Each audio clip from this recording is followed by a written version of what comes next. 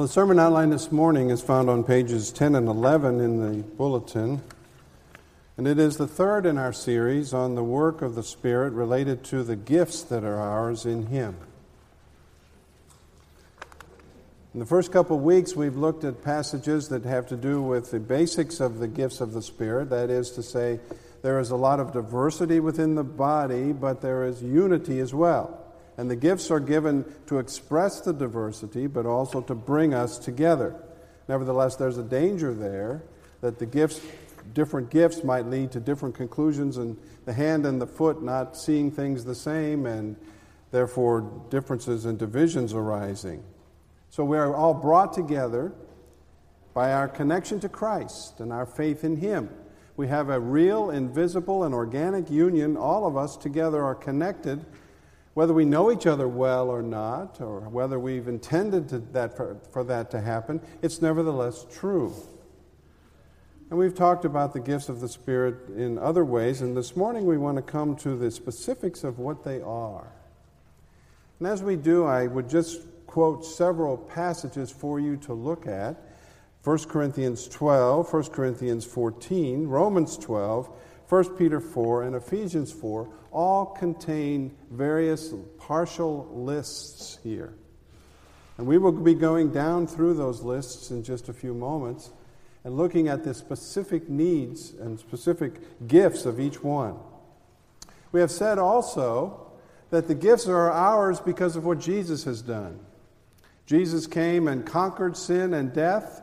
He ascended into heaven. He is given the righteous place at the right hand of the Father. And as a result, as a king would bring back spoils for more, so in Ephesians 4 tells us, Jesus brought back spoils from His victory, and those spoils are gifts which are given to you.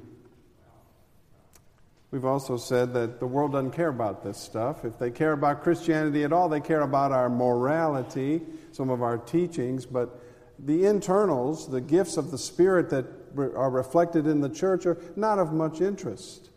And if you're not a Christian this morning, then you haven't received the gifts of the Spirit that you would receive were you to become a Christian. Because every Christian has some gifts. No Christian has them all. Jesus was the only one to bring all the gifts together in one place. We have some, but not all. What are they? Well, we can look at that here for just a moment, but I want to say, first of all, that this listing here is not exhaustive. We will go all the way down through here and not see any reference, for example, to the gift of prayer. Now, while it's true that we're all supposed to pray, none of us would doubt that some people have a special burden and gift for this area. And it's not even listed. So the listing here, the taxonomy of the spiritual gifts is not complete, but it is virtually so. I mean, most of them are contained here.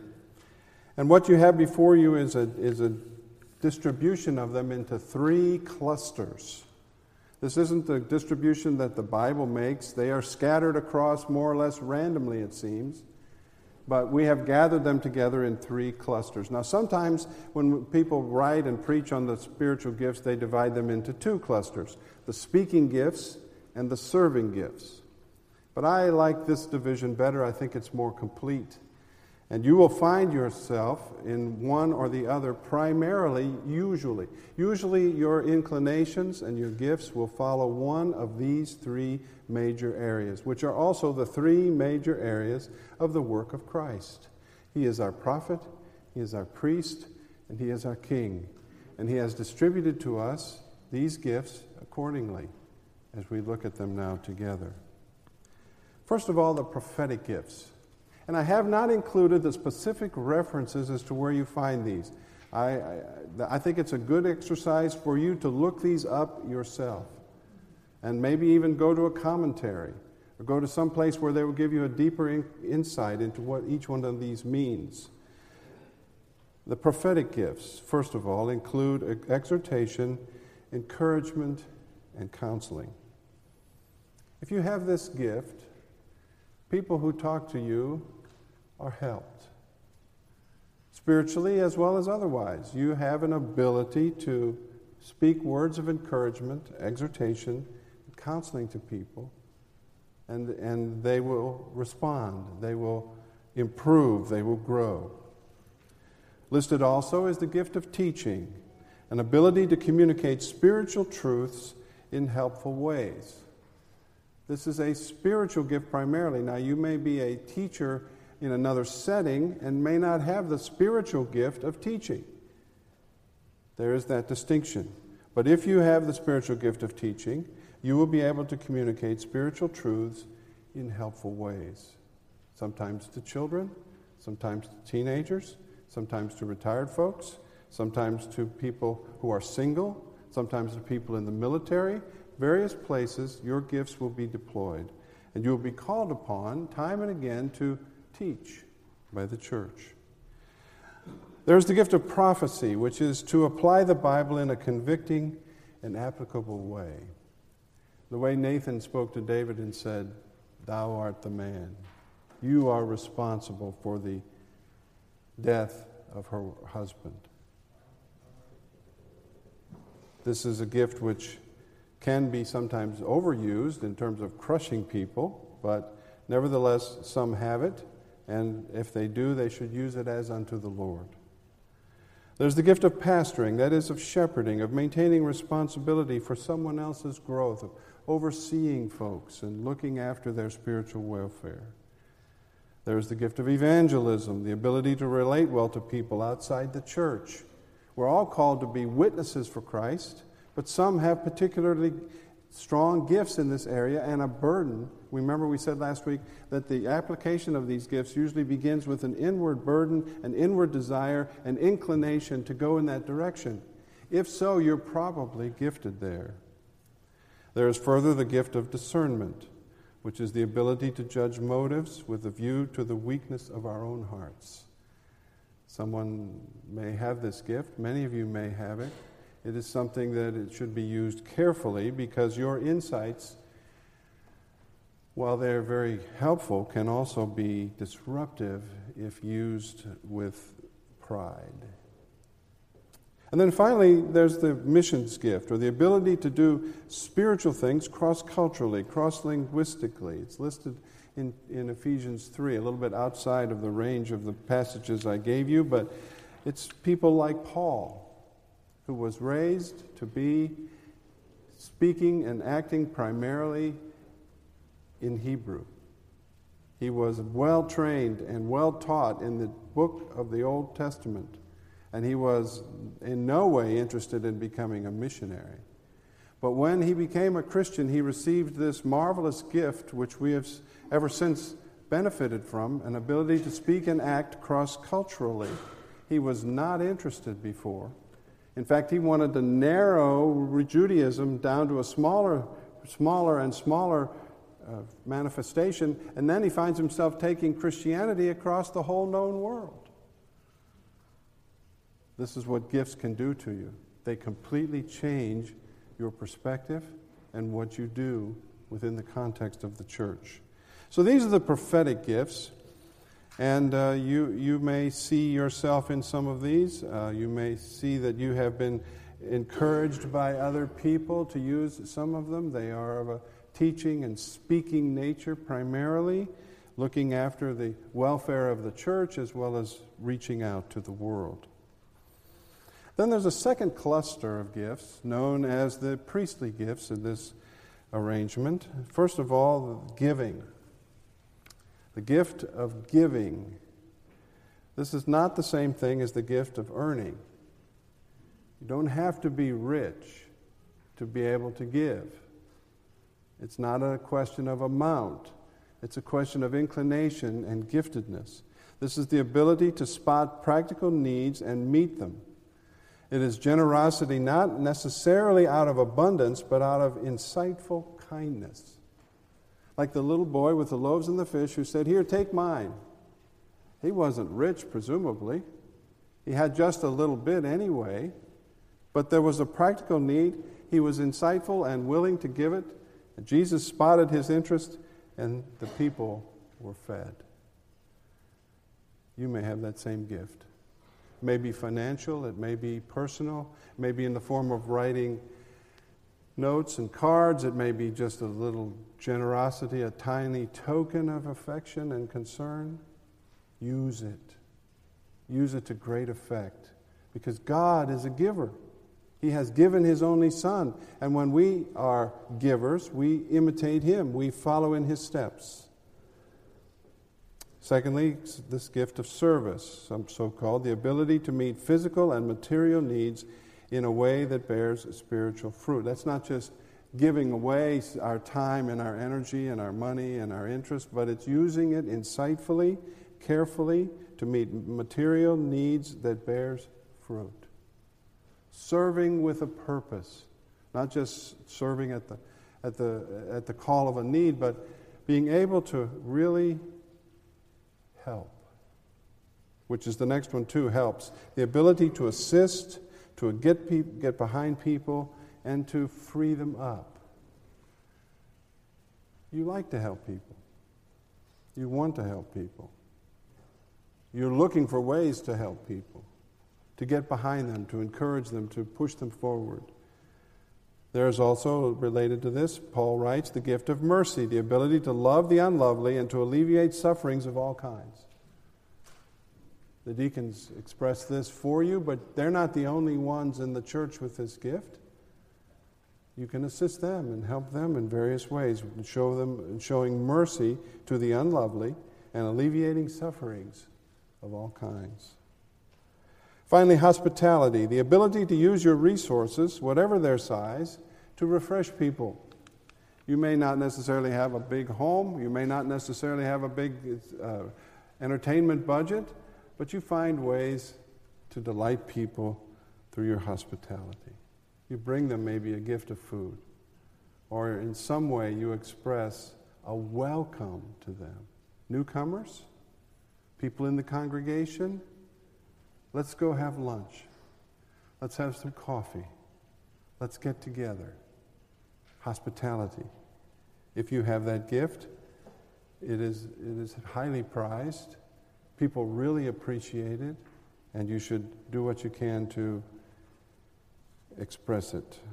Finally, the kingly gifts, the last cluster in this passage, and they have to do with, of course, leadership of one kind or another, and first of all, government.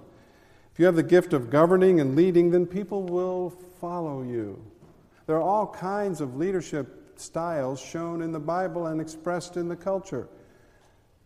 But the one thing that a leader has is followers.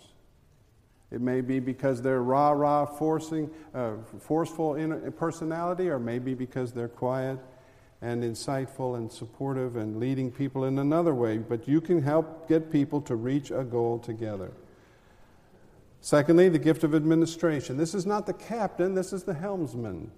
This isn't the one who sets the course, this is the one who gets the ship from A to B. The one who steers. Administration. Wisdom is also added to this, the ability to solve problems, to see through obstacles on toward resolution. And finally, faith, the ability to set goals with tremendous insight and confidence. Now, this is a lot of material, and how do I know which are my gifts? Well, that's a longer answer, and we may indeed do a Sunday school class on it in just a few months. But at any rate, we want to think about it in this way. Which one of these three clusters attracts or sounds the most like you?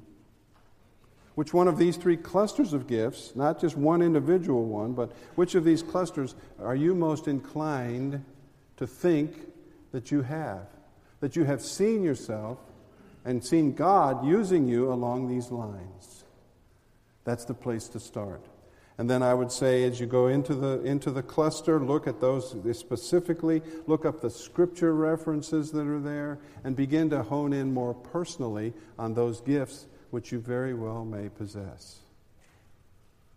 You probably have a pretty good idea of which of these three clusters is the gifts that God has given you.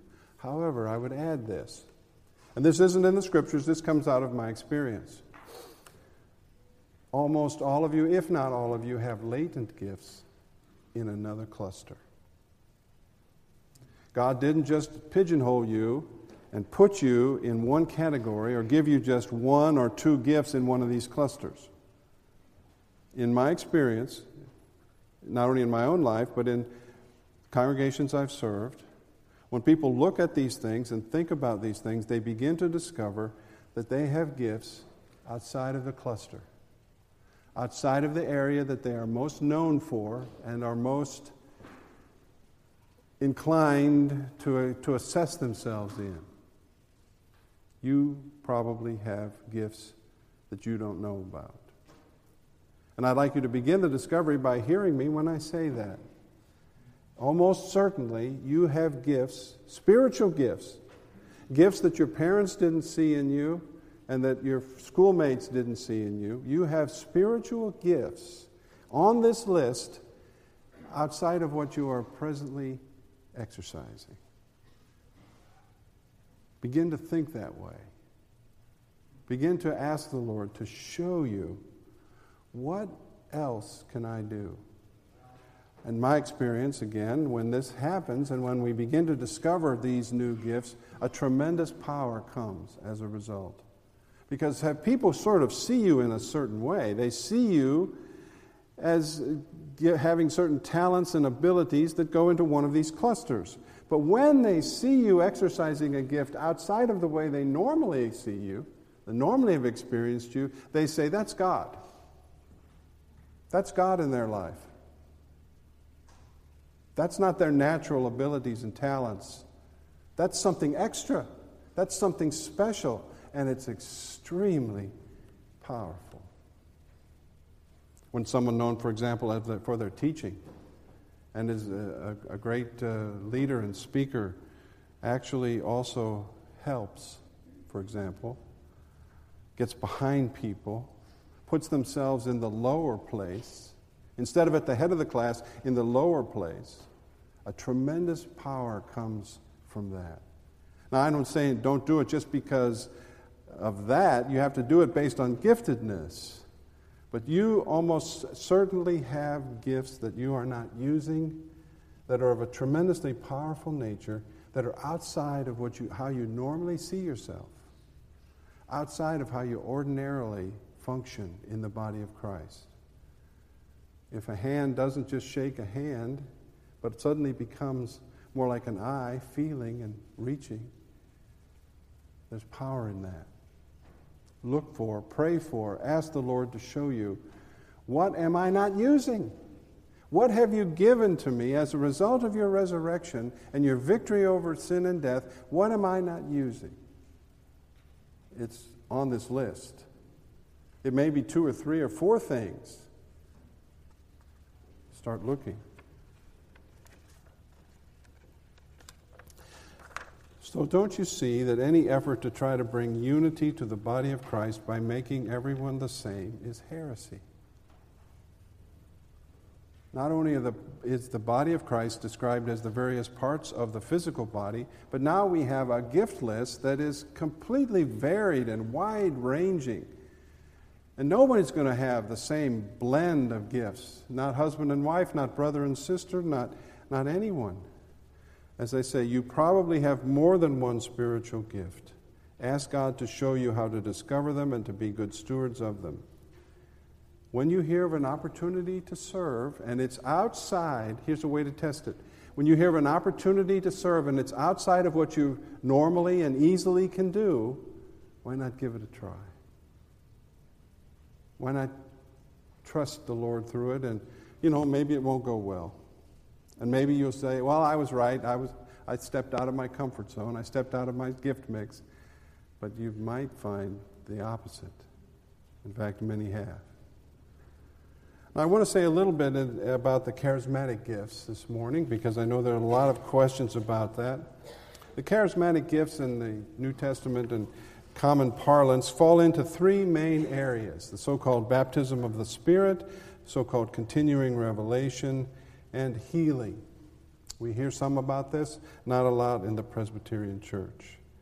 The baptism of the Spirit refers in most cases to in tongues and interpretation of tongues, and is called a sign of being Spirit-filled. Continuing revelation has to do with messages from God that predict what will happen and or give wisdom or knowledge not currently given in the Scripture. Predictive prophecy, in other words. And then healing, emphasis on the role of healing and miracles in the church today. Here again, you're getting the bottom line of many years of study and experience on this subject as well, and not going through all of the steps as to how I get there. Let me make these summary statements. Number one, we should ask for the fullness of the Spirit in our lives. The development of both the fruit of the Spirit and the gifts of the Spirit. Clearly, the Scriptures call us to seek the Lord, and in seeking Him, we will receive the Spirit, the fuller manifestation of the fruit of the Spirit, and we will begin to discover and develop and use our gifts. We should also seek a sense of assurance of the love of God, as in Romans 8:16, which says, "The Spirit testifies with our spirit that we are God's children." But tongues is not necessarily a sign or an inevitable sign of the filling of the Holy Spirit. Power and assurance may come without the presence of tongues. So we don't have to have tongues as the sealing ordinance of these things. And don't confuse further illumination or leading with revelation. It's very difficult to discern God's leading in a predictive way. We have a sense of it or an inclination, but that is not the same thing as prophetic revelation that so many have claimed. And when you pray to God for healing, as in James 5, God will always give you what you would have asked for if you knew everything that He knows. You cannot command God to heal, nor would you want to. Healing operates within the framework of prayer. Jesus' prayer was denied at Gethsemane, and so was Paul's thorn in the flesh request. So it is not taught that healing comes from commanding God to make us well. If it was, Jesus and Paul would have been made well, and that would have avoided what they prayed for. But the Lord said no. So a long list of the gifts of the Spirit, and a few words about the charismatic gifts. Now, what do I do? This begins with prayer. It begins with seeking God who gives the gifts. What can I do? What should I do? How have you blessed me? Only Jesus had all the spiritual gifts. You have some. Use them. Seek them. He has given them to you. Everyone has gifts. You say, no, not me. There's none of that in the Scriptures. Everyone has some gifts. He has distributed them to His people. They are latent. They are obvious. They should be used for His glory. Seek them. Be surprised how much of the time we fail to even ask. Jesus says, you have not because you ask not. Indeed. Ask Him, Lord, how would you use me spiritually within your body? Secondly, give it a try. Give it a try. Look for me or some other one in the church and say, I'd like to try this. I'd like to be involved in this in a new way. I haven't done it before. Can you tell me about it? What should I do? Give feet to your prayers. As the Lord opens your eyes to what you might do, read the bulletin in itself as a sense of possible calling from God to involvement in using a gift that you didn't know you had. There's nothing more thrilling than to go through life serving the Lord and using the gifts He's given us. And there's nothing more wonderful than discovering something that we didn't know was there. You have some. Seek the Lord, and He will show them to you. And then finally, let me say, again, that all of you who are Christians have these gifts. If you're not a Christian, you don't have spiritual gifts because you don't have the Spirit. The Spirit will give you these gifts according to His discrimination. He is the author of them. They don't come from the church. So when you become a Christian, you get them from Him directly. You don't have to wait in line. You don't have to wait for someone to tell you what your gift is. You get them. He distributes them to you immediately. so that it's part of the blessings of salvation and eternal life right now to be able to have these gifts and abilities and powers that we didn't have before. Finally, think about it in this way. This is how the Bible describes the Church of Jesus Christ working. It works through the cross-fertilization, the interplay of spiritual gifts. Many of these, as you can see on here, are quite different. The gift of evangelism is very different than the gift of prayer. The gift of helps is very different than the gift of teaching. The gift of administration is very different than the gift of exhortation and counseling and encouragement. And in fact, many people with the gift of administration say, I don't have that other gift of counseling and encouragement. Maybe you do. Perhaps out in the world, those who are talented in the area of administration don't have also the gift of encouragement and counseling. But in the church, there's a different distribution. We're not talking about now just natural talents and abilities. We're talking about the work of the Spirit in and through His people to work out His purposes in the church and in their lives. These gifts, of course, also benefit others, but they supremely benefit us because we are then called and see ourselves as a part of the work of Jesus Christ. Now, if you're sitting and thinking, I must not have any gifts because spiritual gifts are the kind of gifts that the pastor has or that other people that I know in the church have, therefore I must not have any gifts, you're incorrect. The church is multifaceted, variegated, and rich. And because not everyone sees things as you do, and not everyone has the same gifts and ability as you, doesn't mean that what you have isn't valid and appropriate and important. For you remember we read in 1 Corinthians 12 that even the weaker parts are indispensable in the body of Christ. And you consider yourself and you assess, I don't have any of these gifts. Maybe I just have one and I haven't found what it is. That doesn't make you dispensable. That doesn't make you unimportant. In fact, it makes you more important that you might discover and enrich us all with those abilities. And let me say too, in this gift, for example, of giving, which I said is not the same thing as the ability to earn, this is one of those gifts that all of us ought to seek to manifest. Some more than others, but because He gave, we too can give. We can look for and spot and identify practical needs, and we can meet them. I mentioned to you some weeks ago how often I was impressed by the fact that in pushing Gail around, my wife, during the time of her ankle injury, how many people saw the door before I did. Opened the door before I got there with her. Helped me out in some other way. Now, that by itself may not be a spiritual gift to use inside the church, but it was much appreciated. And the spiritual gifts that you have don't have to come out of an abundance of money and time and energy. They can come out of the insightful giving and purposeful kindness of each one of us. So it was with Jesus. For He saw our need. He came and He met it. And He calls us to call and walk in His steps, to follow Him and obey Him and trust Him. Let us do so in His name. May we pray. These gifts, O Lord, that you have given us, we have so often neglected. Or we have taken credit for them and puffed ourselves up and said, I'm pretty good at that.